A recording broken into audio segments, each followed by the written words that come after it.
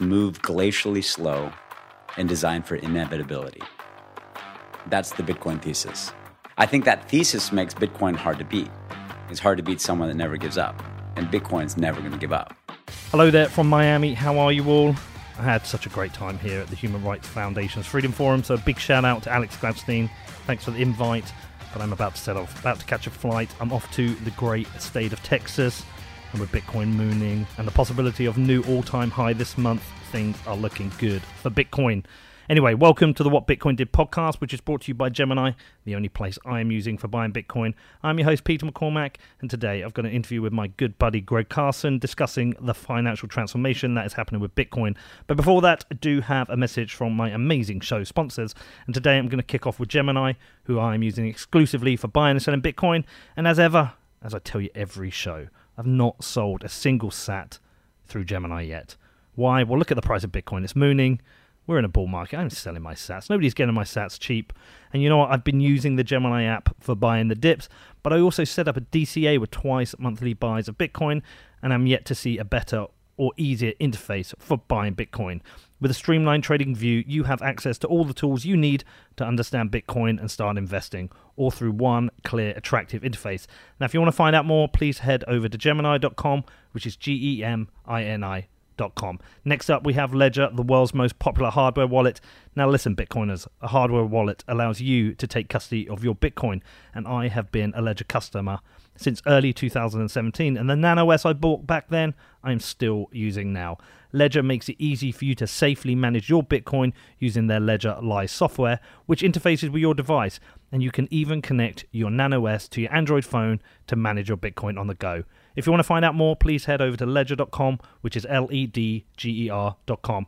And next up, we have the amazing Compass Mining. And they're not just a sponsor, I am a customer of theirs. I am now back mining Bitcoin. And in the first 49 days I've been mining, I've now mined 0.156 Bitcoin. And with the Bitcoin price up, that is now worth over $8,400.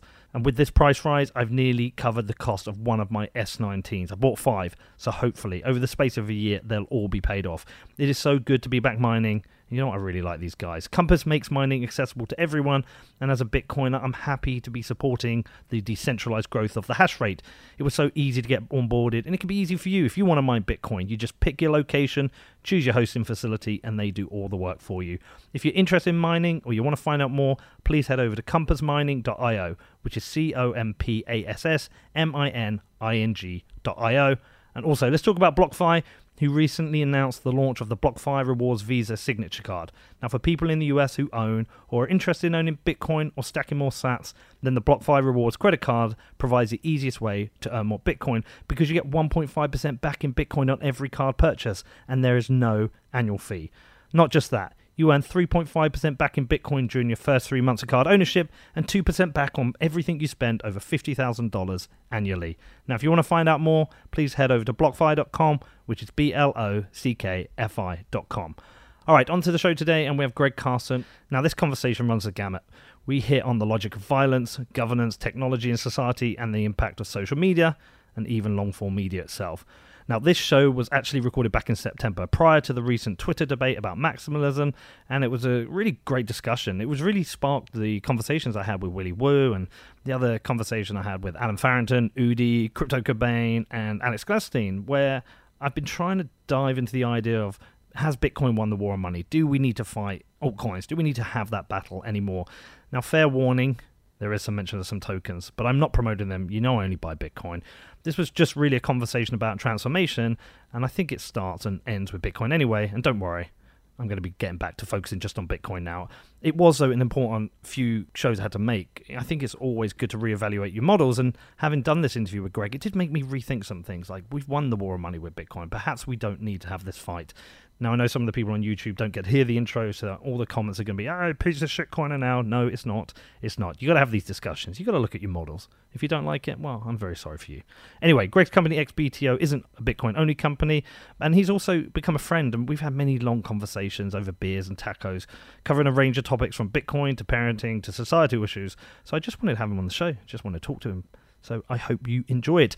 Anyway, if you have any questions or suggestions, feel free to jump into my Telegram group where we hang out, or you can reach me on my email, which is hello@whatbitcoindid.com.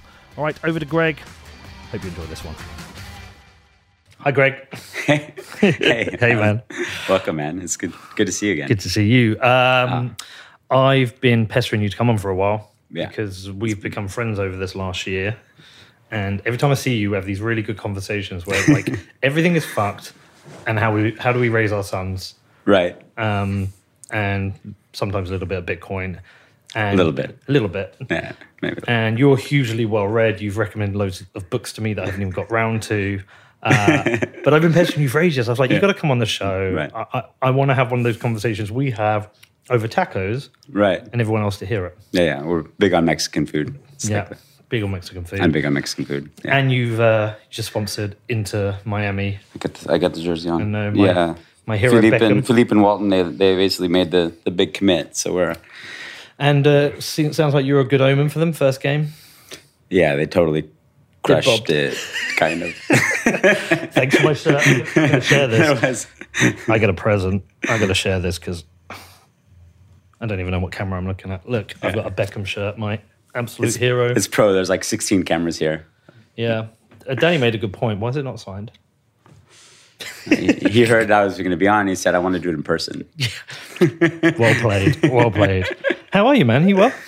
Awesome. It's been a great year. It's been a great 5 years. It seems to be, the world keeps getting more interesting, but in our space, it's just like, transformative. Everything's transformative for me. And like the Bitcoin introduction to the world has changed almost everything in my life. So I think same for you. Same for me, absolutely. It's not very just lucky. It's not just good investment, which is like my role at Expedio Home Ventures is investing in companies and these projects and stuff. But that's just like the tip. Everything in my life is transformed around this change in the world. So yeah, and mainly the relationships. Like we become good friends, and there's so many other people in the space that I would consider my closest friends, and I only met them in the last 5 years. Yeah, so it's like okay, amazing. Yeah, I completely agree. It's changed my career. Obviously, I do this now rather than advertising, and it's changed my finances. Not really working, but kind of just like chilling and hanging out talking with us and stuff. They do all the work. These people here, Emma over there. Totally kidding, by the way. Just to the powers that be. We know Peter works harder than pretty much anyone, and it's really good for the space. What you do. You know what? I used to. I don't have to work as hard anymore because you got a team, and it makes a difference. Easier, yeah. But it's changed careers, changed finances, and when I say finances, approach to money and consideration of spend and future. Yeah. I'm not there yet on the diet. I've tried, but it changes a lot of things, man. But we've had like some really good conversations, and like I said, I just wanted to get you here, and I want. I'm grateful, really. No, anytime, man. Super grateful. You should do a bit of a background so people like I know your background now because we've hung out, but right. Some of the people listening and watching, they might not know you. So right. Okay, there's two backgrounds. There's me, and then there's me with XPTO. And how we've kind of come to where we are, and even who XPTO is, because I know we're kind of really well known in the market transformation space, like the Bitcoin liquidity space and the institution. Because we're like XPTO is the first institutional liquidity provider in the Bitcoin space and the crypto space in some degree early on. And so Philippe and Walton founded XPTO. End of 2014, formalized in 2015, started already trading Bitcoin on many of the major exchanges. They built the whole infrastructure because back then you couldn't get any infrastructure from prime brokerage or anything like that.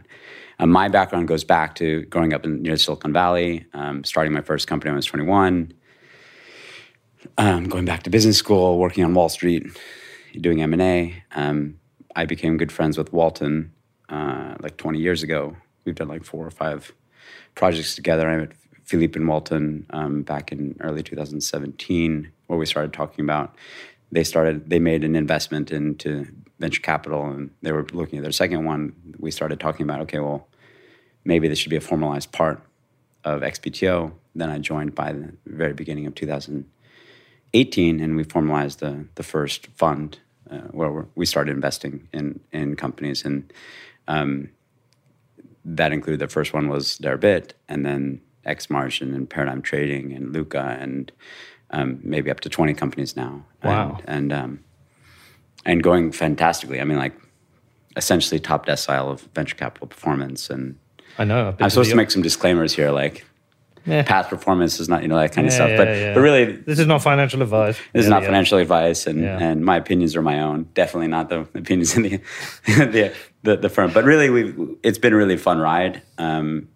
Philippe is the CEO, and just amazing visionary. And Walton I known 20 years. He's our CIO and co-founder, and one of the smartest guys I ever met. So the firm is just an amazing culture. We're kind of like behind the scenes in a lot of the institutional parts of the community for many years now. And now we sponsored the IMCF. We moved to Miami. Our headquarters is now Miami. I've been to the office. Yeah. You invited me down. Reasonably okay office. Woo. Yeah. Got a little beach down there. Yeah, it's like right on the water. And so XPTO has now evolved. So now we're, edging up towards 100 people. We have offices in Paris, in New York, headquartered in Miami, Bermuda. We have a product, Streaming Markets, where we provide pricing and various things on the streaming parts of all the crypto markets. We have an options desk. We've been doing, Walton and Philippe come from SAC Capital, where they were basically one of these, foremost hedge funds. So we do a lot of algorithmic trading, market making. We're a proprietary investor. And my role doing the private investing, all the venture capital and private deals and negotiations around partnerships and stuff, means that we now started, since I came on, to now take outside capital for investing stuff. So now we're raising we had such good performance, people start asking us to invest. Now we're raising new fund to do early stage stuff. And just the deal flow, a lot of really great investors coming into our partnership. It's just great times. Yeah, man, great time for everyone. It's been incredible year, and I just feel like every time I take a step back and think about where we are with the Bitcoin ecosystem, it's like, holy shit, look where we were 4 years ago and look where we are now and look where we're going. We got a president tweeting last night when buying the dip. El Salvador up to 700 Bitcoin, amazing. Yeah. It's in a very interesting place, but I think one of the things that's really on my mind, which is why I like talking to you, is when we have those conversations over tacos, is that there's a lot to consider about in the world, and you and I share this lens where it's not just about how do I get by in this world, but what does it mean for our sons? We've got sons of pretty much the same age. My son's 17, Elias. Yeah, mine's 17, and they're both well, no, yours is more orange-pilled, I think, than mine. Elias is really into this, Bitcoin maximalist, and he's coding Rust. I'm super proud of him. Super smart guy. My son's an artist, and he's like, whatever. I'll definitely be working for my son in a decade or two. We hope he'll be retired. But no, so we have we're thinking in that separate lens about the world that they're going to live in and what's it going to mean for them. And one of the things that's really interesting about the Bitcoin is that some of them are very good at seeing the future. They have crystal balls where I'm this vision of the world, they talk about hyper Bitcoinization or the breakdown of the state or the delegit. Yesterday, a couple of days ago, I interviewed somebody who said the great thing about Bitcoin is it's going to delegitimize the rent seekers in government and academia. Right. And I think they're foreseeing a collapse or a world shift, which I don't, because I live in this comfortable space. Think, everything's fine, everything will be how it always was. But the world's gone through really transformation. Times, and we're in a transformation now. It's amazing. I see it's happening. Yeah. I see the good that's going to come. I fear some of the implications, but I don't see it the way other people see it. Fear is the mind killer. I know, man. I know. To quote Dune. How do you take in where we are at the moment? Because there is weird stuff. I mean, the Evergrande thing that's happening now. Yeah. You could have a Chinese version of The Big Short. Yeah, I mean, I think the world is going through massive transformations. I think we're quite lucky. I think Bitcoin and our side of the world gives us some insulation to realize that we're kind of protecting ourselves both financially and mentally. I think it's a mental pill as well as an orange pill, you might call it. But yeah, and the transformation of markets is the first step of that. I think that the whole world's transforming, and XP Homo Ventures, we're investing in the transformation of the markets, but the whole world is changing. And that's what I think the fear comes from. And if you look back, like in the 20s, I mean, like before 1920, before was it 1917 when they made the Federal Reserve Bank? There's no Federal Reserve Bank back then. 1900, all currencies in the world were on gold standard. So you didn't have exchange rates. You basically just, Rockefeller had a 55 country company with the telegraph, one accounting books. He managed 55 countries before the television or the telephone before planes. Yeah. You can imagine. And then they took people, they partially came off the gold standard, and then Bretton Woods came, which was a massive transformation in military strategy from the United States and the dollar. And then in 1971, when Nixon took us off the gold standard, that last 50 years has been an experiment. So I think what we're seeing now is not necessarily a transformation forward, but a transformation where Bitcoin has introduced a series of like catalysts for the global mentality to realize that there needs to be some fixing. And it might be going back in some cases. It looks like it's going forward, but it's going backwards. But it's going back to a standard. Something. I think that people don't realize, I think what we didn't realize before is that technology is not always pushing us forward. There's a lot of things that we're now realizing weren't that great. Technology, social media is not necessarily making children happier. You see the Facebook thing? No, I didn't see it. So Facebook... Even though I'm on Facebook 24/7. No. Well, there was a Facebook study. Danny, can you have a look it up? But I don't know the details, but essentially Facebook ran a study, and it's quite interesting because there was an interview, I think it was Jonathan Haidt on Rogan, where he was talking, he did a presentation, right? And it was a graph showing young girls' incidents of self-harm and suicide. And it was quite a steady chart, and then there was like this uptick, this hockey curve. Social media, yeah. Instagram probably, and Instagram was the main culprit. Probably less for Facebook because I think Facebook is really our generation. Yeah, I think it's mainly Instagram, and so my daughter is not allowed Instagram. She fights me over it, but I'm just not having her exposed to this kind of pressure. Yeah, that's probably nice. And it's something I've agreed with her mum, and we've stuck to it. It's also not great for boys, but it's much worse for girls. Yeah. But Facebook did a study. What's the detail? Snapchat too. It was an internal study that found that it was damaging to children's mental health. And they buried the study. Yeah. Who did? Facebook. So they knew. Well, of course. We knew. Because they're like altruistic. So why would they do something like that? Well, I wonder what the obligation is there when they do a study like that. Is the obligation to release it to the public and let people know it? Or is the obligation to change the product? Well, ethics of technology is a super interesting subject. I mean, there was a famous case early day in Ford when they found out that the Ford Pinto had a chance of blowing up. And then they did a calculation internally of how many deaths would come from the Ford Pinto. And they calculated, okay, we can afford to pay those lawsuits off. And wow. And then it went into production anyways. So it was like a major thing. So this is like the same kind of thing. It's even worse though, I would say. Well, it reaffirms my point that social media is dangerous for children. Oh, yeah. But therefore, it's also dangerous for adults, really. We have a lot of mentally unstable people shouting all day on Twitter. Well, it's like television is the instigator of these new echo chambers. And then people take this like one-liners that they learn on television, which is the devil's medicine. I mean, television is just like everything dumbed down to simple liners that people can remember that have no basis in actual, the depth of the knowledge. And then they go into Facebook where they can...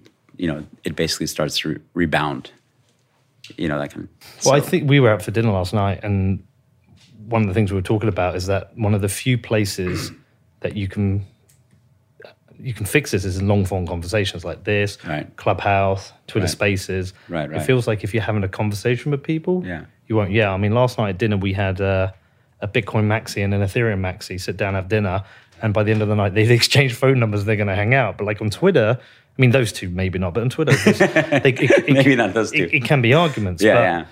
But this kind of, and one of the other issues is a lot of the people I notice that recognize the problems of social media and media, when they tweet about it, they also do it in an inflammatory way themselves. So they're contributing to it. They're recognizing it, but the social media is rewarding them for being inflammatory about it. And I'm a hypocrite at times, I know, but I do think... Well, in person, you have that kind of social feedback. Like, as I'm saying a sentence, you see the face of the other person reacting to what you're saying, and then you have this response. On the internet, you just have this.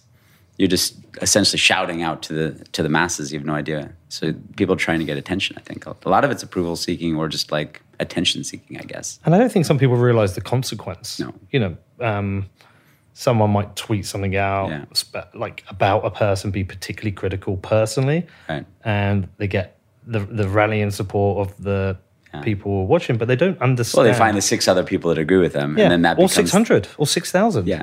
But they don't understand how that person who sees it might feel. I put a thing to Danny earlier, a tweet, and I didn't end up sending it in the end, but there's some people have been, say, criticizing this, and other people will respond and say, look, this is just people being mean on Twitter. But I think if you say, oh, it's just people being mean on Twitter, you perhaps haven't been subjected to like continual harassment, abuse, which does happen. There's a couple of people I know within the Bitcoin community who I'm watching now getting harassed and abused. Right.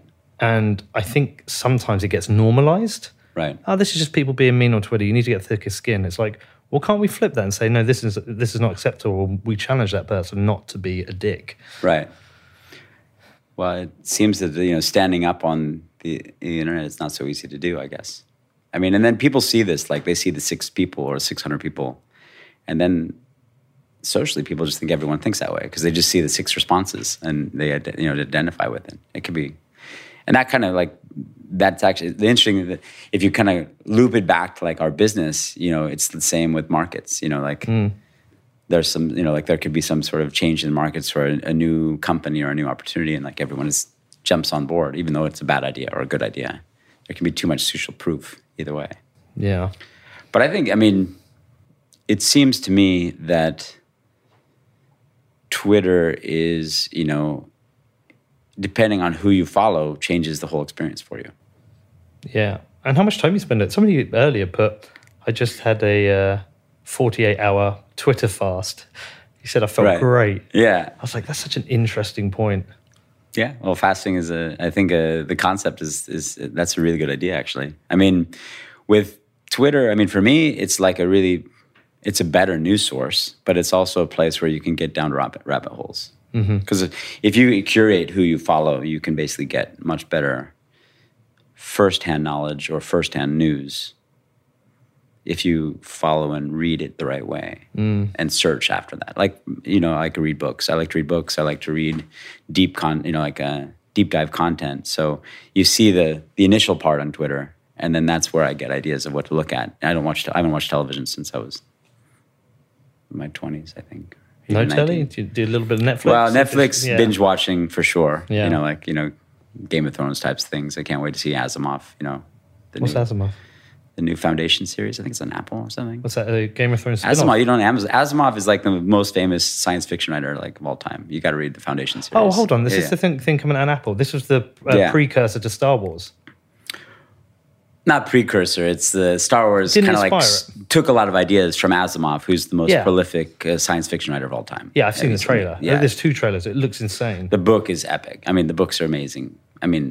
Really, if it's produced well, it should be one of the best things ever. Yeah. Do you watch any of the documentaries? Because I just watched this 5-part on Netflix about 9/11 Turning Point. It was very well made. I haven't seen that one yet. It's really good. It just covers like what happened, why they went to Afghanistan, then into Iraq, and how that undid Afghanistan, and how we get to where we are today, like the shit show of the exit. No, I need to watch that. I haven't watched the documentary. I like documentaries, but I tend to read nonfiction books, and then if it's Netflix like movie or something like that. I watched the good one was there's a Netflix one on the samurai and the introduction of gunpowder. I mean, you read Sovereign Individual, I think, I mean, right? So Breedlove, it completely changed the logic of violence with the introduction of gunpowder. right. So the gunpowder revolution is this whole concept of the returns on violence being transformed. If you watch this like a nonfiction history of the samurais.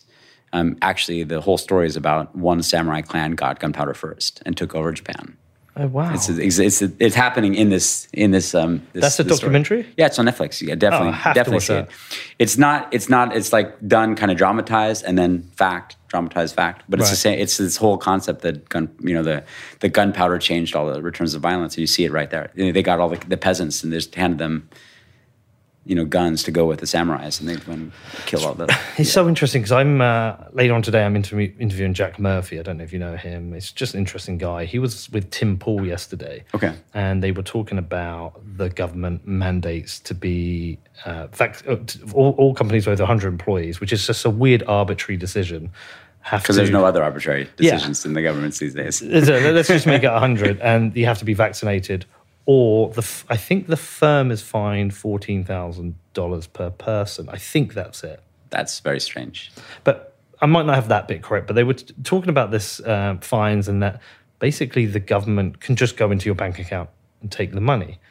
Wow. And Jack Murphy said, "Can be a fast move towards." Tim Pool said this was it. He said, "Your AR-15s can't stop them stealing your private property from your bank accounts." Right. And I was like screaming. I was like, "This is why you need Bitcoin. This is the moment that Bitcoin needs to be in the conversation." Bitcoin fixes this. Bitcoin fixes this. It really. I mean, and that's we just invested in this company Bitwave, which is like accounting for companies that have Bitcoin or crypto on their treasury. Mm-hmm.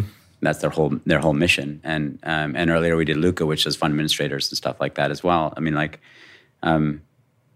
companies start to, there's a lot of reasons to have, stable coins on your balance sheet for speed and weekend transfer.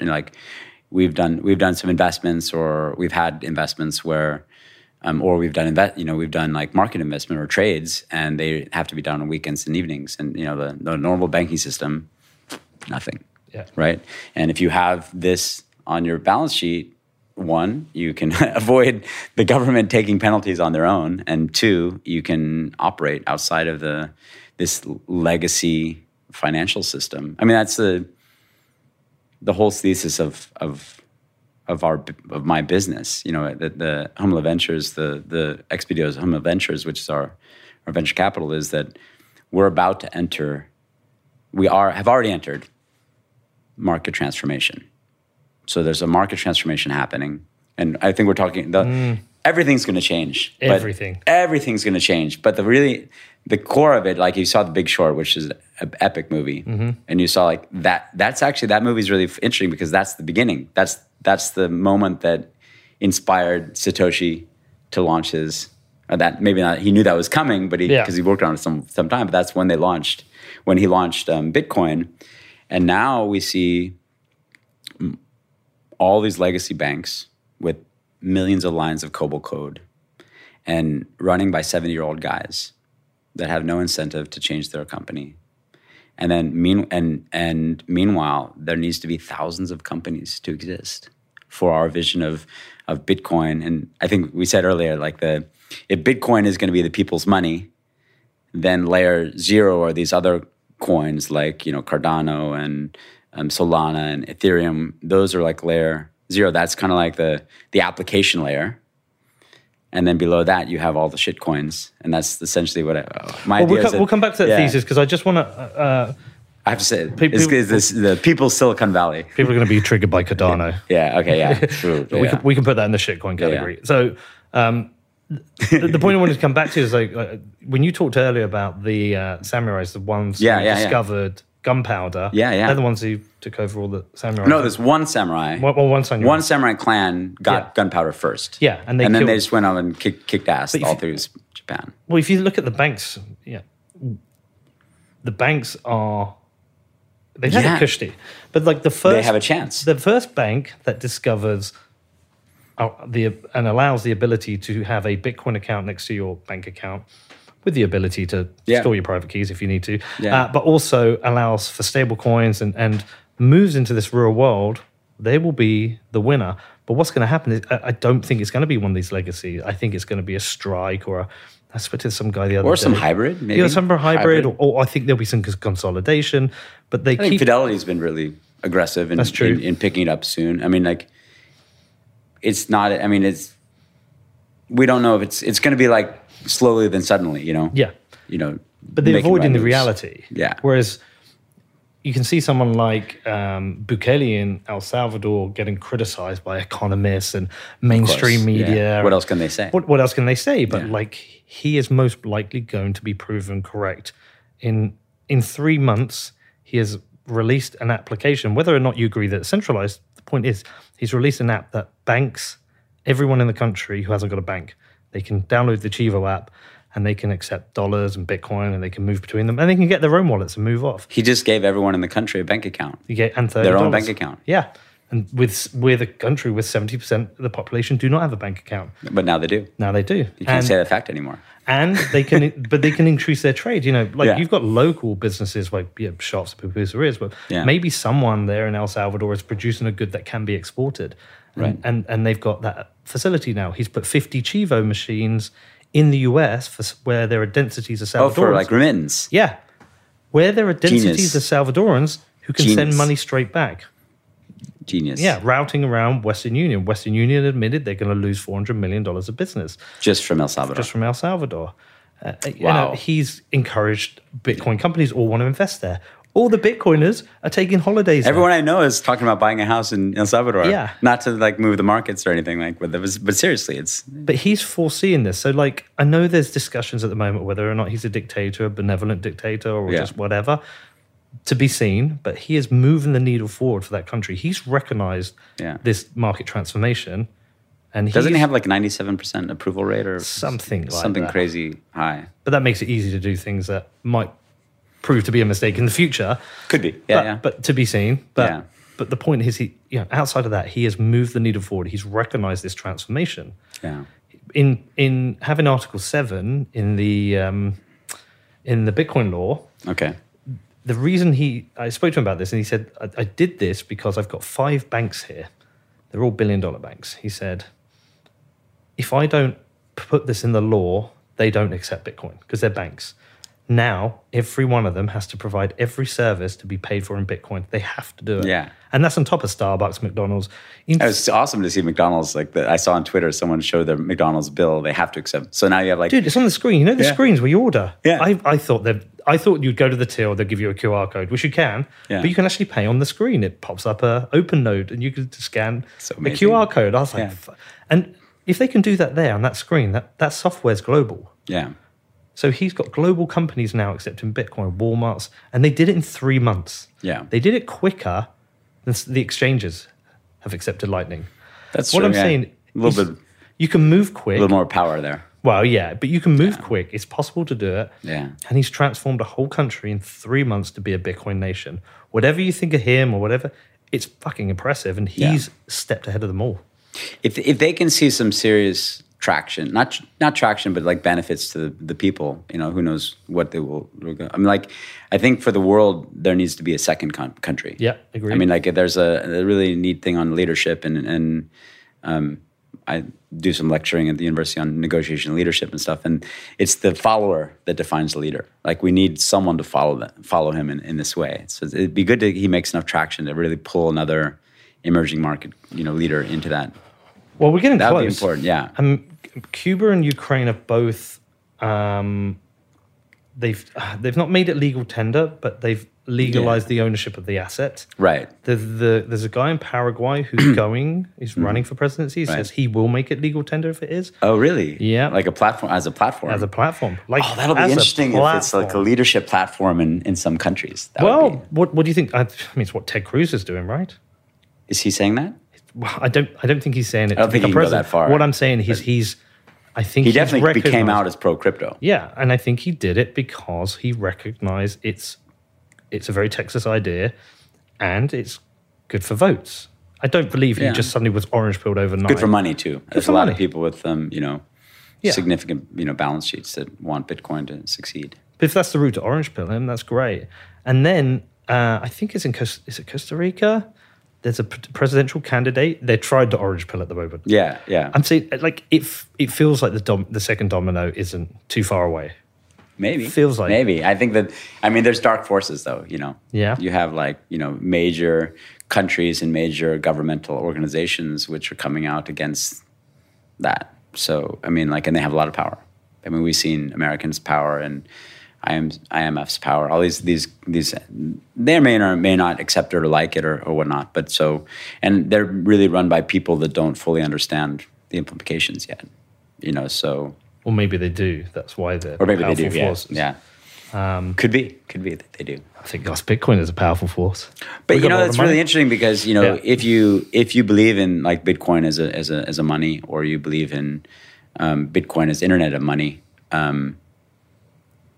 it's like a gun. In the gunpowder revolution, just take it full circle, which is like, the gun is not a political instrument. It's just a tool that you use or not. So they may hate it now, but they may realize in a month or a year or 10 years that, I should be using this tool or this weapon to make me stronger. Well, the interesting thing about the US as well, my guess is that has one of the highest densities of Bitcoin ownership. Sure. I'm guessing, yeah. Got a lot of companies here, a lot of investment. Yeah. They're ahead of everyone else. And by over-regulating, they're going to push the money and the companies into other jurisdictions. Could be. I think that this is a critical point. If you look at the last 12 months of Bitcoin and even further crypto involvement, you've seen, especially Bitcoin. You've seen Wall Street really start to accept it. XPTO, we've invested in an international bank. We've seen Ray Dalio, Stan Druckenmiller, Mass Mutual, MicroStrategy, Tesla, Dan Tapiero's raised a fund just investing in Bitcoin companies. Or crypto companies. Wall Street has really started to accept this, and that's where this transformation is going to start. Basically, and that means a lot, because that means that there's so much bought in to the power base, the money power base, that can basically influence both people and governments in a different way than it did before those last 24 months. We should do your crypto thesis then. I interrupted you on. Oh, yeah? You can do it. What's my crypto thesis? Let's talk about it. It's interesting because, and you were telling us that beforehand, but it's come at an interesting time where me and Danny this week, this is the first time we've hung out together. We've worked together for 3 years and we've talked a lot. So does he get a promotion now, or is he more? He's just had one. Okay, he just had one. This is it. This is it. We've been, good job, Danny. We've been talking a lot about like Bitcoin, crypto, Bitcoin versus crypto. Right. What does it mean? Well, what does it mean? And like, not only what does it mean, what is the best way to approach it to help people understand Bitcoin and move forward to the future? I'm a Bitcoiner. Yeah. I only hold Bitcoin. I can think of scenarios where I maybe own Monero and perhaps need the use of a stablecoin, but really I just use Bitcoin for now. Yeah, I don't stablecoins are important. No, I get that they're important, but I haven't had a need for them. Yeah, I see them as the bridge. Fine. Yeah, and I can see a definite use for someone in Argentina. A big bridge. But I can see a use for someone in Argentina wanting to hold some dollar stable coins. Sure. But it's this whole bank account thing is another reason. Yeah.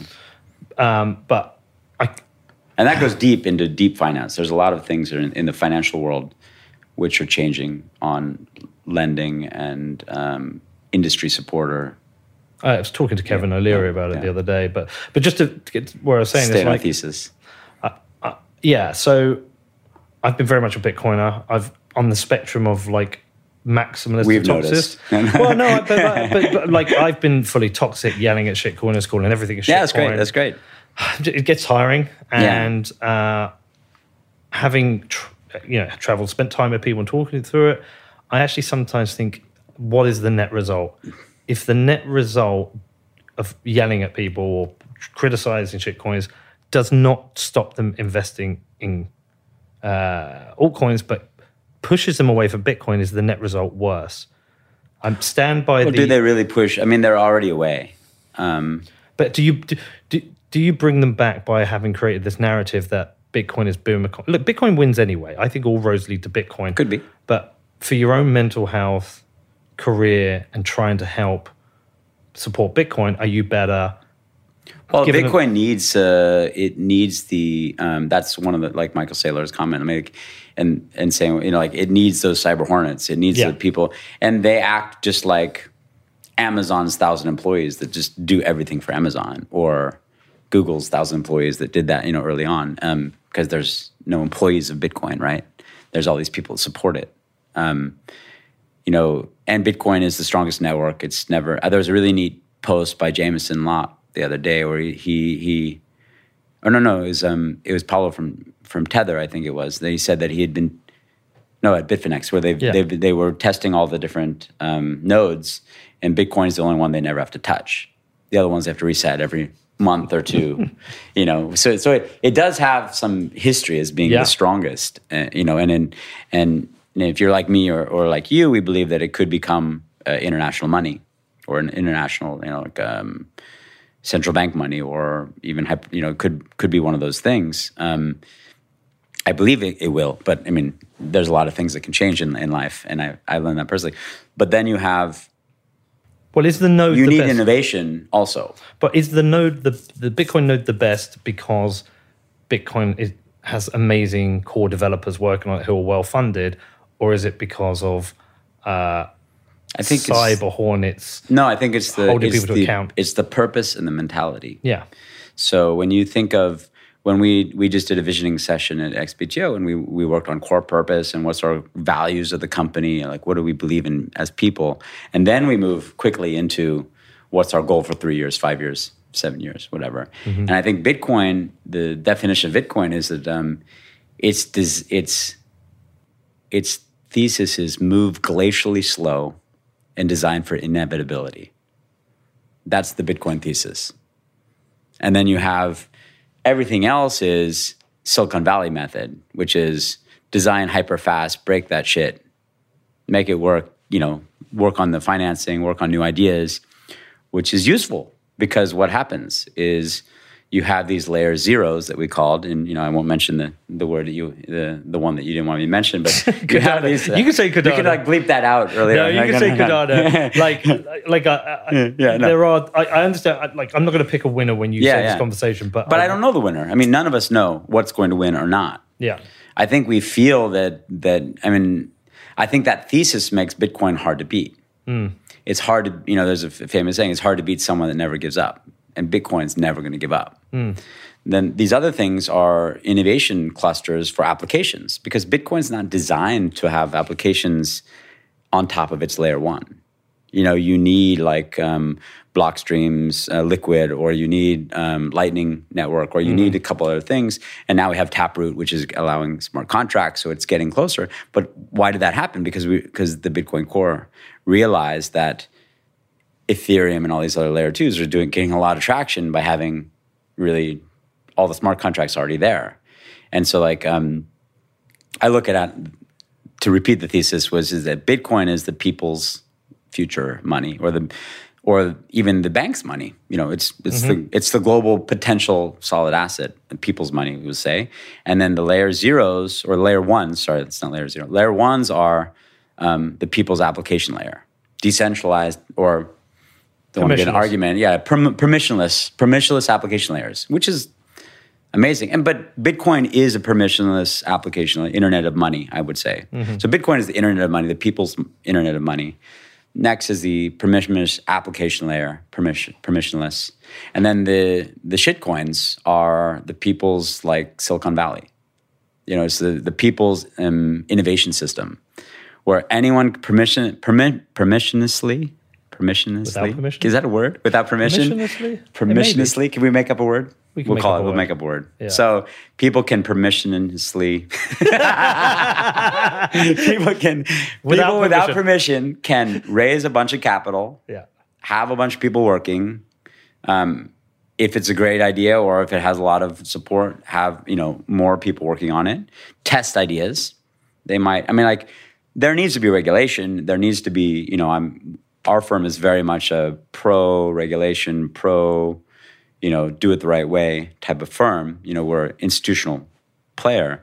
But in the VC fund that I run and the new one that I'm raising, we're looking for people that break things also because that's where good ideas germinate. Let's pause on that. Why pro-regulation? Because obviously there's people in the Bitcoin world who hate regulation. They're going to go, fuck this guy. Yeah. What do they call it? Anarchic capitalist. Yeah. What does it mean to be pro-regulation? I'm pro rules. Let's put it that way. Like you can't win let's say you were on the pitch for football, or soccer for the Americans. I live in Europe now for 12 years, so I can say football with a straight I knew exactly face. what you meant. Exactly. I wasn't thinking of the egg. Everyone in the room is British, so I'm like, they're getting used to my. No, he's a Yank. Oh, Yank, good. I'll take the upgrade. Yeah, great upgrade. Yeah, we have the upgraded language, accent. So, So imagine a football pitch, but instead of having rules, you just said, okay, go and play. You can't play a game without rules, right? So it's not that I want lots of regulation. It's that I want the governments to make a claim. Okay, you're going to be a government. You want to have Bitcoin. You want to have rules around Bitcoin. Let's hear them. Make the list. Okay, then this is not the country for me. I'll go to this country. Or this is not the place where I should domicile my business. I'll go to this country. I mean, like, the game is up. I mean, basically, we're at this moment of transformation in transformational markets. And, like, our fund is international. We have investments in Unicoin in India, RelayPay in Australia. We're about to make a Nigerian investment this month. South America, Europe, Northern Europe, Bermuda, United States, Silicon Valley, New York City. We're totally agnostic with location. And the jig is up. Has COVID accelerated the transformation because companies have realized they do not need to have an office?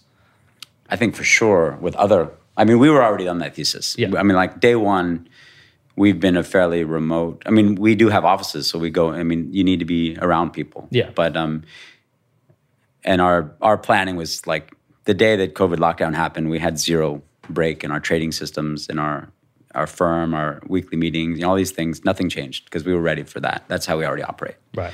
But I think that the world is at the cusp of this transformation, which is markets are getting permissionless, and trading is, it's a bunch of new technology, and which government is more ready and less ready?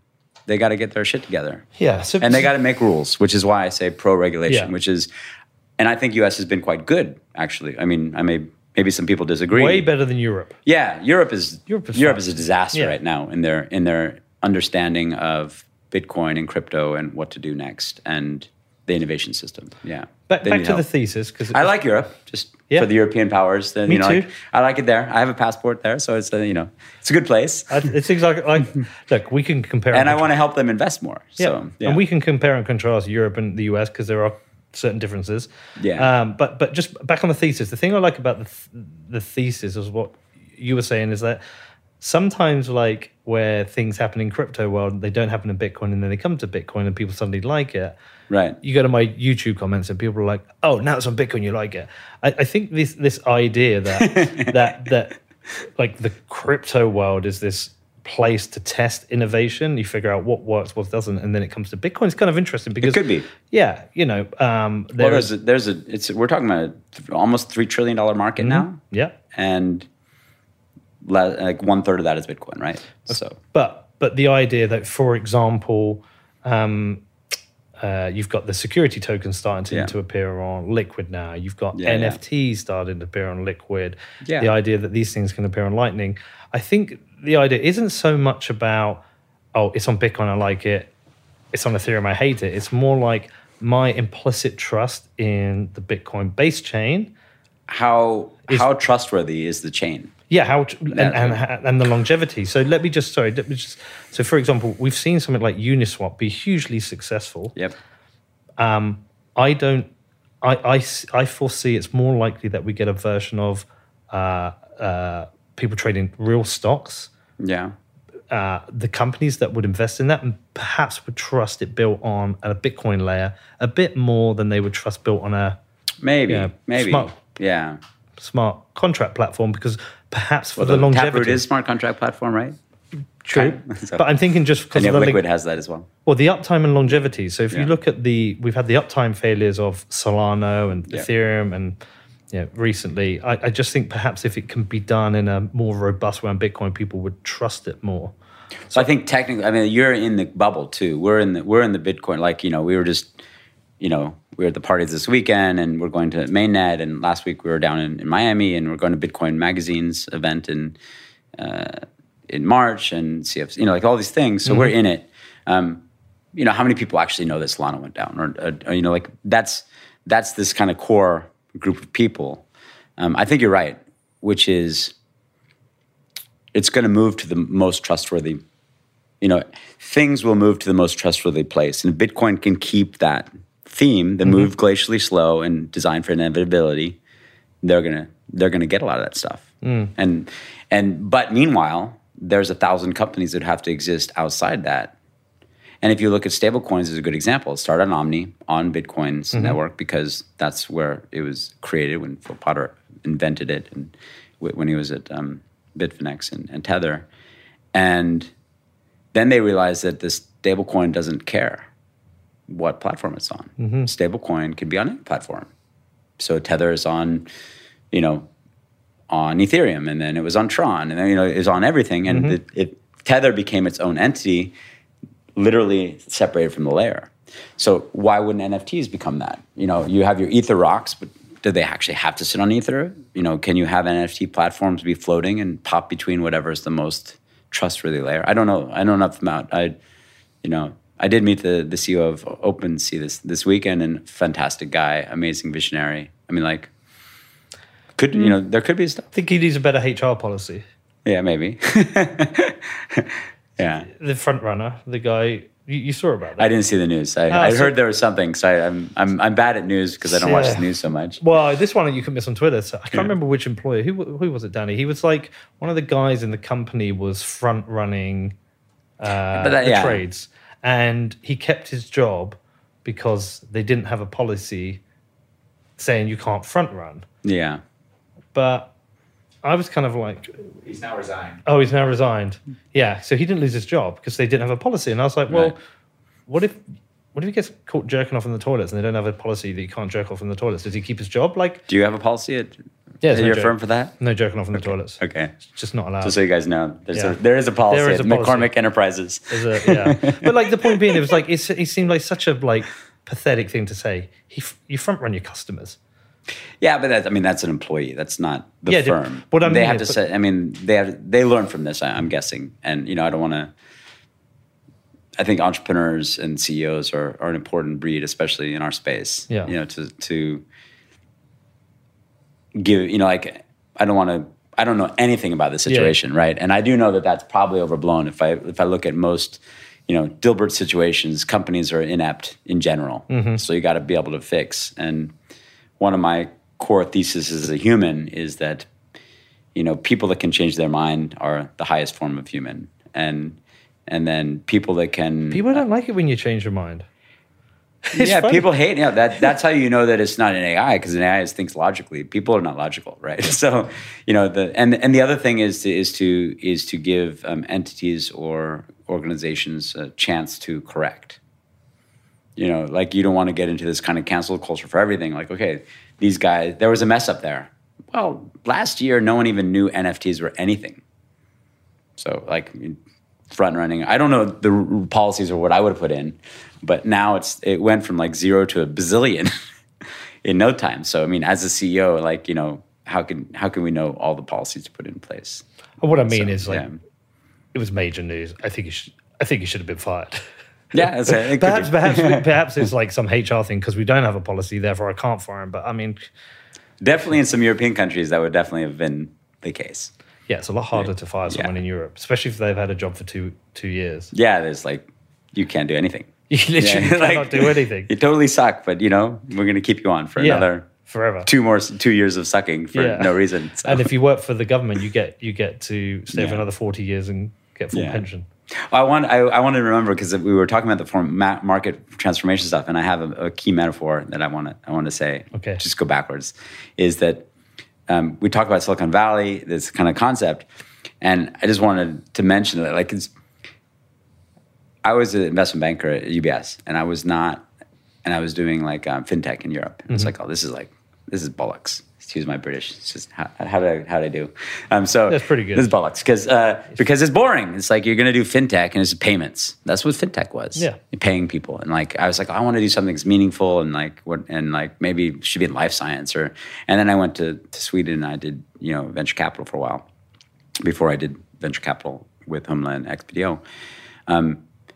And that was exciting times. But now Bitcoin changes. So now Internet of Money is a human transformation concept. So we're investing in these cool things. But here's the analogy, is that if you were in venture capital in the 90s and the 2000s, like we can all agree that would have been a great time to be a venture capitalist. Very good. Like you made a lot of money. Like if you were an LP in Madrona and they found the first investment for Amazon, that was a good fund to be in. Or you were in Excel when they found Facebook, one of the in Google or whatnot. Those were amazing times. And if you think about Amazon and Netflix took Blockbuster out.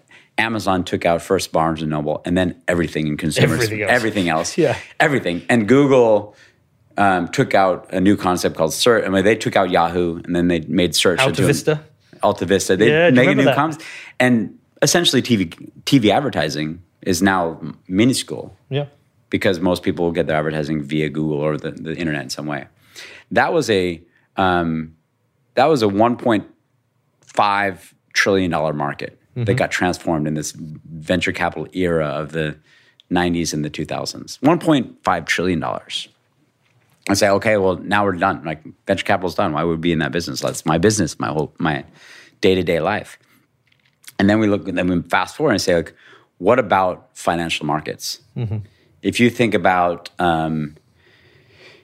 asset management, investment products, contracts and trade payments, banking, wealth management, this whole financial markets thing, that's a $22.5 trillion market that's about to get the same decimation that happened in the consumer markets.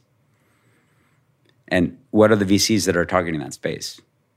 I mean, there's like 5 of us or 15 of us. I mean, now there's a lot of new VCs coming up, but do they have the ability for liquidity and network and the relationships that we have already? So there's a lot of Me Too's as well. But this is an order of magnitude bigger opportunity in venture capital and for us as a community of people having fun and with good relationships. What is the transformation? Huh? Is it 24/7, 365 markets? Is it final settlement of assets? Finality. I mean, like, that's what we said. We were talking about, like, what's happening? Is it the transformation markets? Transformation markets is critical to our thesis. With Internet of Money, Bitcoin, blockchain, AI, communications. These 3 things are going to transform markets, identity, all that kind of stuff. So that's a huge opportunity from people say, oh, why don't you just do coins and that kind of stuff? Well, there's a lot of companies that have to exist, just like, in the gold rush, you had Levi's and Wells Fargo and, those are the companies you remember from the gold rush. You don't remember the mining company that, went up there in Lake Tahoe and it's like, pulling gold out. So this is the first step, but that financial transformation is going to change everything in society. Because what happens when we have permissionless, like NFTs, they sound like, I don't understand them completely, but you can own a thing besides Bitcoin or another that is sitting outside of any jurisdiction. Share certificate. Yeah, it's a share certificate, essentially, of an asset. What happens with the legal enforcement of share certificates in those scenarios? You mean NFTs or? Yeah, so if your share certificate was an NFT and you're holding it on your ledger. That's cool. That's a good idea. It's cool. It's interesting idea. Yeah. I mean, I like the idea of that. If you're an entrepreneur doing that, send me your pitch. But imagine we were having dinner and you're like, you should invest. Better be a good dinner. Steaks. It'd be a good dinner. Yeah, good. Yeah. And you're like, did you want to invest in XBTO? And I was like, yeah. And you're like, well, I can save you $10,000 of my shares, and I send you $10,000 of Bitcoin, and you send me the NFT of the share, like in that moment. Right, yeah. Like what I'm saying is that the fact that we can do that peer to peer, and I have, it's like Carta to the next level. Yeah, I have that asset. You have the cap table, and you can actually hit a button, and then you get all these. But where's But those are not NFTs, really. They're more fungible. Well, it's semi-fungible. Semi-fungible. But the point being is SFNFTs. But what's the new coin term? What's the how's that legal enforced? Where's the legal enforcement of that come from?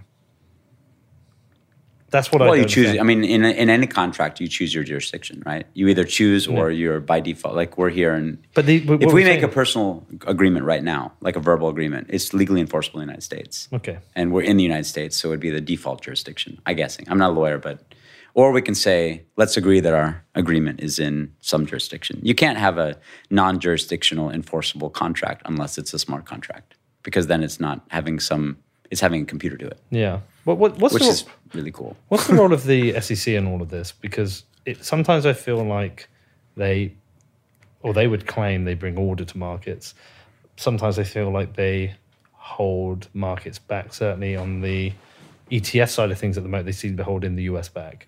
Well, we want that to go. We invested in Valkyrie, so we're really excited. I mean, those guys, Leah and Steve are amazing entrepreneurs. Amazing. You met, I thought that Steve was on here, right? I love both of them. Yeah, I came with Steve to your place. And I haven't seen Leah for a while, but I think they're great. Yeah, heroic team. And we're actively, supporting that. And so I'd like to see them do it.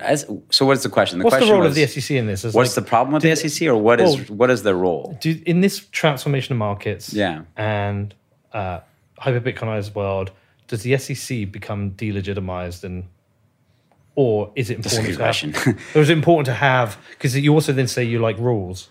Well, I don't say I like rules. I say we need rules to play a game. Yeah. I'm the last person to say I like the rules. I'm just saying that I need to know what the rules are in order to win the game. But do we want rules centralized by someone like the SEC? Well, if it's in the transformation, I think we have horizons. There's like the 1 and 2 year horizon. There's the 10-year horizon, and then there's the 20 infinity horizon. And it's easy to predict things maybe in the kind of like a 5 to 10 horizon, but it's really hard infinity, and it's hard in the 1, right? Or maybe some people say it's easier in the 1. What's the SEC's role? That's a really good question. The SEC's role is clearly, out for the consumer, and I think that's their actual, they believe that. They want that to be the case. Now, if they have the internal tool sets and the knowledge and the incentive systems to do that properly, I think the biggest problem in most society, in most people, is incentive systems. A lot of people in politics, I won't say which side or whatnot, just lack the understanding that incentives drive humans. If you put the wrong incentives in, you get the wrong results, period. It doesn't matter if you want this to be the case because it's good for the ESG reason or the financial reason or the social reason. The incentives drive human behavior. It's like if I give you a cookie, you're gonna do something to get that cookie. If I give you a poison, you're gonna do something to avoid that poison. I definitely want the cookie. I didn't bring any cookies. I did bring it. You bought bloody liver. Did I bring it? I did actually bring liver, but no cookies. I brought the beef liver. It's a carnivore race, but it's very healthy. This is like the most nutritious food in the planet. I don't think I'm going to ever walk around with beef liver. I'll have my. I think we're going to get to the transformation of everything. The human, the health hacking. Well, I do. We should, but I did like that point whereby you were saying previously about. It's almost like you were talking Don't judge me because I eat liver. It was like you were talking about proof of work, basically. And that's the great thing about Bitcoin. I love proof of work. The great thing about Bitcoin is the incentive system. Yeah. Very well. That's the most well thought out incentive system of all time. Because it's one, rather than having a room of 10 people creating complex rules that try and make everything balanced for hundreds of millions of people, what you've got is a small system with 2 or 3 very important rules that everyone else has to adapt to. It's like parenting. Yeah. You can't give your kid 100 rules. There's 3 or 4. Stick with those. Figure everything else out. Everything else you got to figure out. Good judgment better be one of them. But Next up, I talked to Greg more about financial transformation and Bitcoin, but before that, I do have a message from my amazing show sponsors. Okay, let's talk about Exodus Wallet, who I am using as my mobile and desktop wallet for my Bitcoin. Now, regular listeners know, especially the ones who hear these ads every week, UX is super important to me. I think UX makes Bitcoin a lot easier for no-coiners to come in to learn about Bitcoin and use Bitcoin. So when Exodus reached out to me, I spent some time playing with the app and they crushed it, which is why I'm happy to recommend it to you, my friends and my family. Now, Exodus Desktop gives you a way to secure and manage your Bitcoin in one beautiful application. And with their mobile wallet, you can send and receive safely using a QR code or address known as Exodus automatically checks all addresses for errors. So make sure you check it out yourself at exodus.com or search for Exodus in the Google or Apple app stores. Also, let's talk about Casa, the safest way for you to store your Bitcoin. Now listen, Bitcoin's mooning again, and if you have not got a Casa multi-sig wallet, it's something you really should be thinking about, because forgotten passwords, SIM swaps, and phishing attacks, there are just too many ways for your Bitcoin to be lost or stolen. But with a Casa multi-sig wallet, you never have to worry about your Bitcoin again, because a Casa multi-sig wallet allows you, as a Bitcoiner, to take custody of your Bitcoin, but you only move Bitcoin by signing transactions from multiple wallets, and you get to distribute these wallets into different locations, which is going to protect you from a range of mistakes, errors, and vulnerabilities. Now, I've been a customer for over a year, so if you've got any questions, you can hit me up in my DMs or drop me an email. There is no better time to upgrade your Bitcoin security and get total peace of mind. You can find out more at keys.casa, which is keys.casa. And lastly, let's talk about sportsbet.io, the very best place for online gaming. Do you know why? Why? They accept Bitcoin. Yes, you can deposit your Bitcoin on sportsbet.io and go out there and make a few bets. Now, the football season is well underway. It's been a great start. Liverpool doing pretty well. Tottenham have had a ropey middle bit. It's kind of going how we want it. But look, even if you don't like football, Sportsbet have got you covered. Alongside football, they support tennis, they support motorsports, US sports, they even have esports. And for new customers, they always have a range of promotions available. So if you want to find out more, please head over to sportsbet.io/promotions, which is sportsbet.io/promotions. But listen, transformation of everything. There's so many things I'm interested. The two ones I'm primarily interested in is transformation of governance. I've talked a lot about on the show. I'm not an anarcho-capitalist. Right. I forgot the guy's name. What was his name? I've said it so many times. But and the other thing is the transformation of media. Like, for me, the mainstream media needs to happen. Yeah, it needs to happen. It's an absolute fucking shit show right now. Yeah. Will it self-correct, or does it need something, a catalyst? I think the economics changed because the advertising model's changing. Well, the economics for them totally has gone upside down. Yeah, and I think people... They only get their money from pharmaceutical companies. Well, I think people realize they're being lied to more and more, and there's other sources they can trust. But there is also a war between the mainstream media and the independents.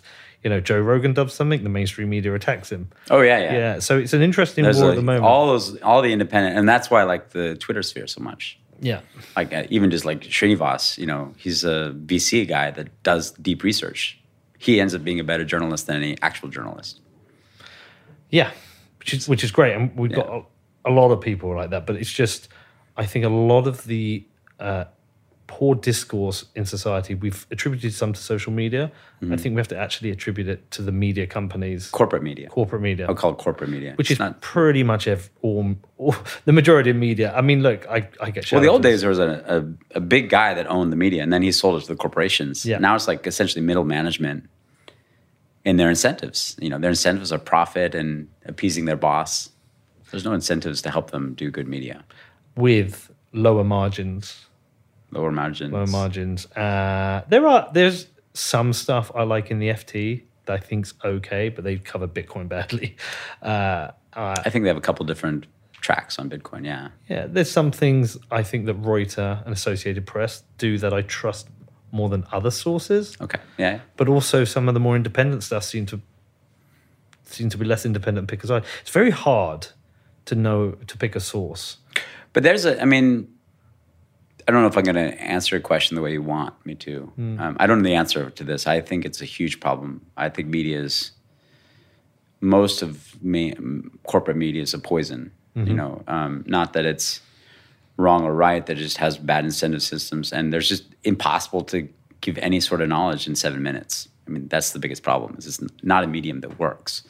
But Innovator's Dilemma, which is Clay Christensen's great work from decades ago. I mean, like I'm a student of that was my consulting before I became a banker, is that, the innovator is almost never the incumbent. It just doesn't happen, right? And the incentives don't work. If you're making $1 billion on this product, you're not going to invent the product that puts that $1 billion revenue source out of business. And I think we're at that moment where there's a lot of people trying to do new media. I mean, the obvious one is your business.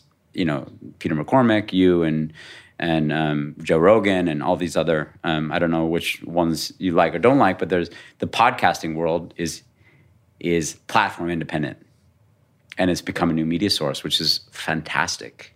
This long format, it's probably the most valuable part of media I can imagine. Is long format podcasting is the most valuable thing that the society has right now. Well, it scales. It scales. It's there forever. It's good financially for you. Perfect incentives. It's good for us, the people that are blessed to have the invitation from you. It's good for the viewer. Long format has a whole. You get through all the stuff the PR firm told you to say in like the first 5 minutes. Okay, now what? So you have to get to the real stuff. If someone's not accepting a long format interview in politics or media or whatever, you have to be questioning like why. What are they scared of? Like what is the reason that we're not going deep? And I think it's trying to watch two people wrestle through a difficult subject is something that I think a lot of people can relate to. There's a lot of complicated problems in society right now. Yeah. COVID is hugely complicated. Yeah. How to manage COVID, how to manage hospitals, vaccines, do they work, don't they work, what age do they work, are they damaging for some people, not damaged for others? There's a lot of complexity. And there's no actual answer to any of those. No, of course. That's the thing that everyone's missing, is that one media source may say there's an answer, and are they actually right? Well, so I'm not going to discuss the topic now, but right. An interesting one recently, and I've received a lot of emails asking me to discuss it. He did say but. I'm not going to. Well, no, I'm not going to debate it. Well, so the topic of abortion has come up again recently because of the heartbeat law in Texas. And right. I've had maybe 15 emails saying, Pete, will you touch on this topic? Yeah. And I haven't. And I think there's no answer, because you either believe you are trying to control a woman's body or you're murdering a baby. And you're one or the other. It's basically one or the other. Hot potato subject. Yeah. And it's an unwinnable. And what do you know? What do we know? What do we know? How do you get to you can't understand everything a woman's going through. You can't understand every scenario of an abortion. You can't understand. It's too much to understand. And if you take a position, then you're going to piss someone off. But at least if you're wrestling with these subjects and you go through the complexities, you're doing an infinitely better job of the media and the politicians, right, and the social media grifters who weaponize these arguments. They weaponize like a statement. Yeah. Like I think that's what's great. If you can get two really smart people that know about that subject. Or a smart one and a moron. We'll take a smart and a moron. Yeah, or maybe two people that aren't us that actually understand that topic that you just brought up.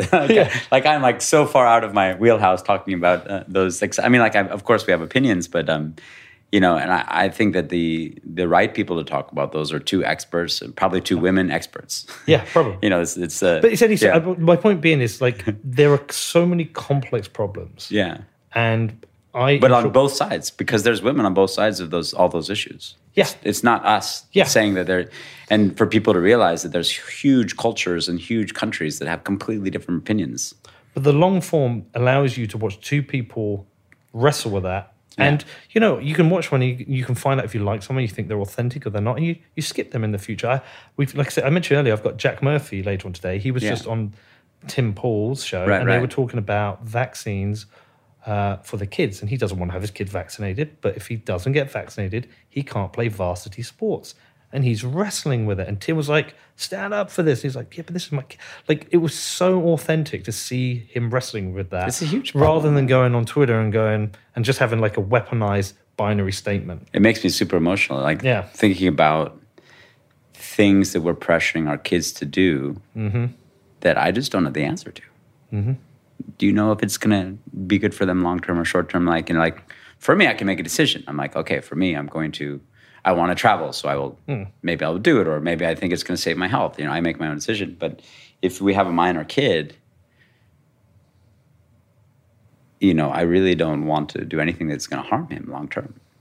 So I can understand his wrestling. Well, because there's going to be some parents out there who don't vaccinate their children and they get COVID, very tiny amount, but they're going to have problems from contracting COVID. Very small number. From COVID? From COVID. And equally, there are going to be some parents who are going to vaccinate their children, and a very small number are going to have a problem. With the vaccination. Neither is zero risk.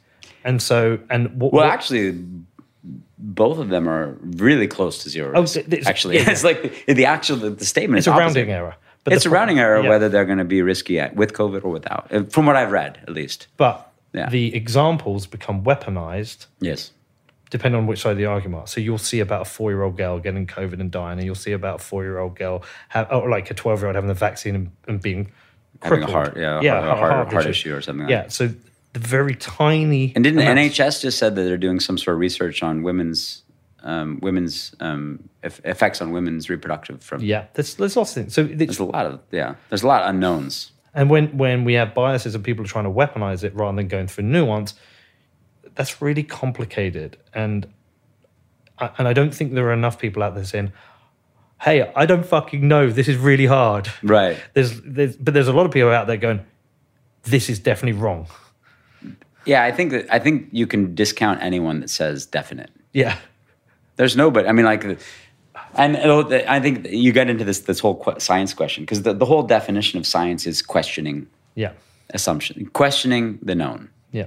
There's no scientific revolution in the history of man that wasn't some guy, one single person, not a consensus, a single person that went against the norm of the science of the moment. Copernicus, Einstein, Galileo, and all these history of scientists, most of the Nobel Prize winners at one point in their career were critiqued for even saying, different from the consensus. So the whole concept of science is to question the existing thing. So if you have a good scientist, it's not necessarily automatically agreeing with everybody to get funding. It's the one that's going against so we need to incentivize that somehow. And everything's changing. Everything's changing. Everything's changing. And science is, and I think that we're having a moment in time where things are changing so rapidly, like the internet time of the 90s and the 2000s. I was doing, startups then, compared to now is slow. Our sector, like Bitcoin and Internet of Money and crypto, and it's all moving so fast. And that's, in turn, forcing the hand of all these politicians and CEOs of big companies that don't know anything that we're talking about. Mm-hmm. They're watching all of a sudden a zero market to a $3 trillion market in less than a decade. And that's, we're 3 out of the 22.5 trillion already. And we haven't even gotten going yet. So, and that's going to affect, the banks are going to affect the politicians are going to affect the people, the government structures, like we talked about. Mm-hmm. I mean, government structures are at risk because people are not sure how there's always the intended technological risk. There's a secondary risk and effect, secondary effect, and then the tertiary effects. Mm-hmm. The internet was invented, to share files, but it ended up being used for email first. And then eventually for the web. The internet was not invented to have web or email. It was invented to share files. Mm-hmm. And now we've seen that our whole life has changed from the tertiary effect, not the primary. Mm. So Internet of Money is going to, I think that's what we're talking about, is that Bitcoin has sparked a series of changes, which include all shitcoins. Mm-hmm. All the shitcoins are part of the Bitcoin revolution that Satoshi Nakamoto initiated, and it's just snapping down society all the way to El Salvador. A person on, in a small town in a village is affected by it already, and we haven't even gotten started. Got to get you down there, man. Yeah, I got to go for sure. We haven't even started. It's and I think, and it goes full circle to, how can we make a change? What's important to do? Mm-hmm. I actually find my job, running the fund, investing is important because we're investing in companies and good people that are making change for the future, which are, half the world is unbanked. And we need all these tools for the potential new rules that will be created. But what everyone can do is really focus on their personal responsibility. Go down and look inside and say, like, how can I be a better person? How can I manage my health? How can I manage my own everyday? I like the word responsibility. Like, what are you doing for yourself? Not for. There's also the people around you, but that's why I like this kind of biohacking, my own body and mental hacking. I spend a lot of time thinking about ethics and the principles of Eastern Buddhism or something like that, and it all kind of that's the origin. That's the origin of making the right choices, and I feel there's not many people. There's not enough people, especially in government, that I feel like who's wise. That's the big question I have, Mike, is where is society getting wisdom from right now? In the old days, you'd have this whole set of older generation, which you think have collected wisdom and they've gone through hardship or not, and they've collected wisdom, and you could turn to them. And, do we look at our baby boomer generation that's running the government, and which one of them would you say is our guru or our wisdom? I think I do see some wisdom in this next generation, maybe the Xers. There's some people I can identify. Ron Paul? Yeah, maybe. I think that. I don't watch enough of the sound bites from those guys, but I do think that wisdom is the most valuable currency that we have. I struggle to think of a single politician. Isn't that scary? Who is anything beyond some kind of virtue signaling, rent seeker. AOC, Met Gala, tax address. It's just the most obvious statement of bullshit that you will ever see. Right. Whereas before, I've seen her give quite impassioned speeches about protecting the poor and immigrants, and whether you're a lefty or not, it felt authentic, and it's just lost. The message is now it's dead. Right. She's politically dead to me. She might keep some of her political capital, but she's politically dead to me. And, right. And there's people I've met in the Bitcoin world. I like them because of Bitcoin. I like Cynthia Lamis, and I like Warren Davidson, and hopefully I'll meet Ted Cruz, and maybe I think he's all right. But there's very few. There was things about Mitt Romney I kind of liked at one time. Yeah, maybe. But you can name any one person, there's going to be someone listening and go, yeah, but he did this. Right. And that's just another element that humans are fallible, right? But Ron Paul is the You're not going to find someone that's the Buddha. Everything they do is perfect. You're going to find people that have good things and bad things. I just want to find some wisdom in our leadership. Ron Paul is the one person, yeah. Right? Consistently, every time I've watched him speak and debate, I'm like, you are principled in the right way. I think I could agree with that, maybe. But there's very little else. And then people go, well, Pete, why the fuck are you a statist? It's just it's terrible in the UK. We have nobody. Yeah, I think it is definitely a deep philosophical question about our leadership and our own personal leadership. Because you don't actually. There was a really interesting quote. Who was it by? I think it was Einstein. I think, which said you don't get wisdom unless you seek it. You have to be constantly seeking it, and then you become wise. It's not something like, oh, okay, you're not gonna. Maybe there's one or two people that get it that way. But there's no incentive for the smartest and wisest people to go into politics. No. To have their lives exposed, to be trashed. And, there's an incentive for people who can't reoperate in the private world to go into... Well, it's hard to imagine. Politics is a new job. The state, as you talk about state, the state is a new... You read Sovereign Individual, and there's other books that... we should talk about my book list. Yeah. But, the state is a new concept. Before the United States, there really wasn't states, right? We had monarchies. We had monarchies, and we had the church, and we had, before that, we had empires and kings, and so it's a new concept, And, I think the jury's still out on how well the states work. Maybe Bitcoin, if you pull money away from the government, states can actually work better. Like, how's that for, that's a potential concept. Like, I think there was if you read Mises, Human Action, or you read Rothbard's What Did Government Do With Our Money? The epic, no one's going to read Human Action. That book is ridiculous. but Rothbard's book is readable. But Mises had a good interview where he said that the states are never going to give up money. They've got to be ripped out of their hands. And if that's happening now, maybe states work better. With a really solid, hard money that exists outside of the state system. That could be interesting. That's why it's the best of, I don't know. Do you know of any? Huh? Yeah, I've never heard it. I don't know. Maybe. There's a candidate. There's a candidate out there. But if that's why it's really hard to talk about the state of the world, because there's a lot of suffering and I have a lot of empathy for all these problems that, COVID, and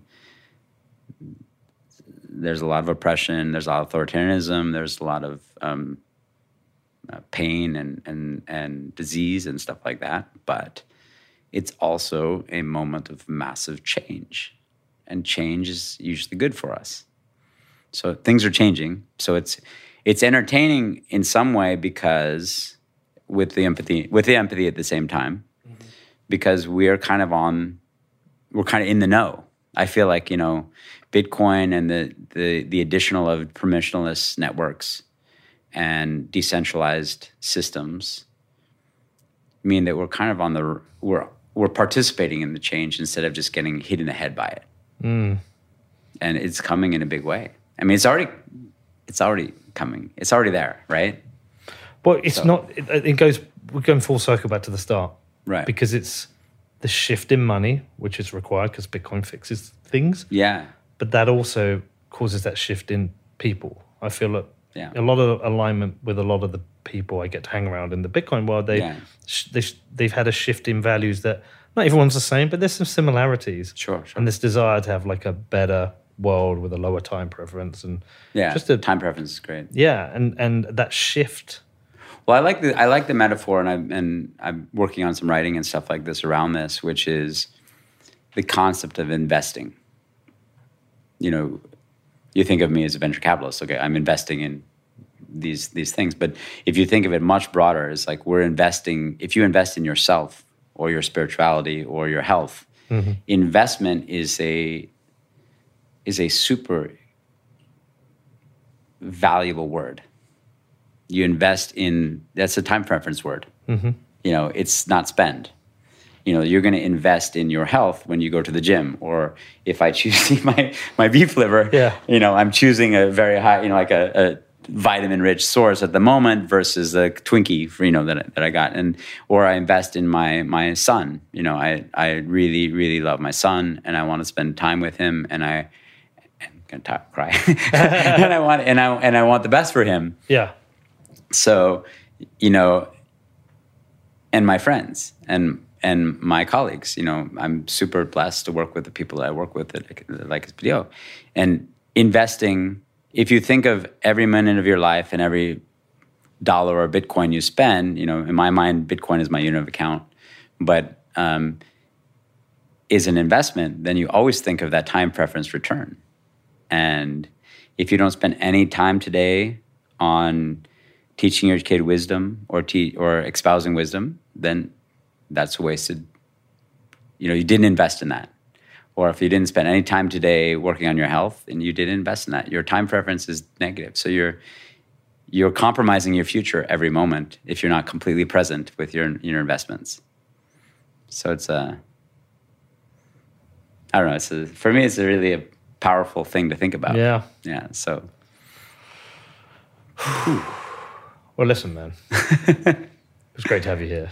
Yeah, it's awesome. It was a lot of fun. I knew this would be great. Like, all those times there's a few times I've had the pleasure of sitting down with you and having a drink, or like say having tacos and just talking. And I've been bugging you for a few months now to say, come on, let's do this. It's epic, man. We got to do this again. I know. It's so good. Hopefully with David Beckham. Yes. If we At least we'll have one handsome guy in the room. Yeah, if we can fit him in. Yeah. But dude, love you. Yeah. Thank you. Appreciate you coming on. And I'm glad you're a friend. I'm glad I've got to know you. And amazing. We will do this again because it was such a pleasure. Yeah. And your team is amazing. They really are. He's actually traveling with one hotel room and there's 4 people in this room. So I don't really know how that works, but wow, I'm very fortunate amazing people. to be surrounded by such amazing people that make I'm this so job great. easy. I'm so grateful for you and for this, this opportunity and really just some credit to you beyond, inviting me. That's really nice. But I think you do really important thing for Bitcoin and everyone in the decentralized space. Thank you. Because you are an entry point. And even though you're my friend, and before we met, when I meet somebody and I say, oh, they want to learn about this space, your podcasts are starting point. Because you are speaking it from you approach it in such a open way. I think you're very skilled at this, so some compliments to you. I'm grateful. Thank you, man. Cheers. Appreciate it. All right. Listen, tell people where they can find you. What's your Twitter? My Twitter is at Prophet, so it's PROPH, and then the number 3, and then TTT. Okay. And then you can go to our 2 websites, which is xpto.com, and then the fund is humlaventures.vc or xpto-humlaventures.vc. If you are an entrepreneur with a great idea and you're a good person, send us your pitch. If you're a LP and you want to invest into the ecosystem alongside some really amazing, fun people like us, then reach out. We'd love to work with you guys. And it's great. Awesome, man. Well, listen. Hey. We need to go to see Inter Miami play. We're gonna go to the game for sure. Yeah, you got to come down. down. My shirt, man. And see you soon. And look, all the best with everything. Oh, thanks, my friend. Cheers. All right. What did you make of that? Now, we have seen massive transformation in our society. From the internet to social media, it's undeniable that things are changing. And things have changed massively over the 4 decades I've lived on this planet. Especially as a father, my kids are already grown up in a different world than I did. And there's a lot to think about with that, which is why I wanted to talk to Greg. He has a son similar to my son's age, and we have shared ideas, and we've discussed some of the complexities of raising a son during these weird times. And now Bitcoin is changing things again. So the idea is that governments might function better if they didn't control the money or the disruption of the financial system. It makes sense, but it's crazy to think about what the future may hold. Anyway, come on, did you enjoy this one? What did you think? I know he mentioned Cardano. I know. I did try to hold him to account for that. Okay, if you want to get in touch, you want to reach out to me, you can hop into my Telegram group or hit me up on my email, which is hello@whatbitcoindid.com. Outside of that, if you want to support the show, if you heard this message every week and you've never done it, hop on to Apple Podcasts and leave me a review. Hopefully you love the show and you're like, you know what, Pete, I'm going to give you 5 stars. Maybe you hate it. Maybe you come every week and you hate it and you think it's shit and you want to leave 1 star. That's fine. I'll take anything. All right, I got to go and catch a plane. I love you all, and I'll see you all on Friday.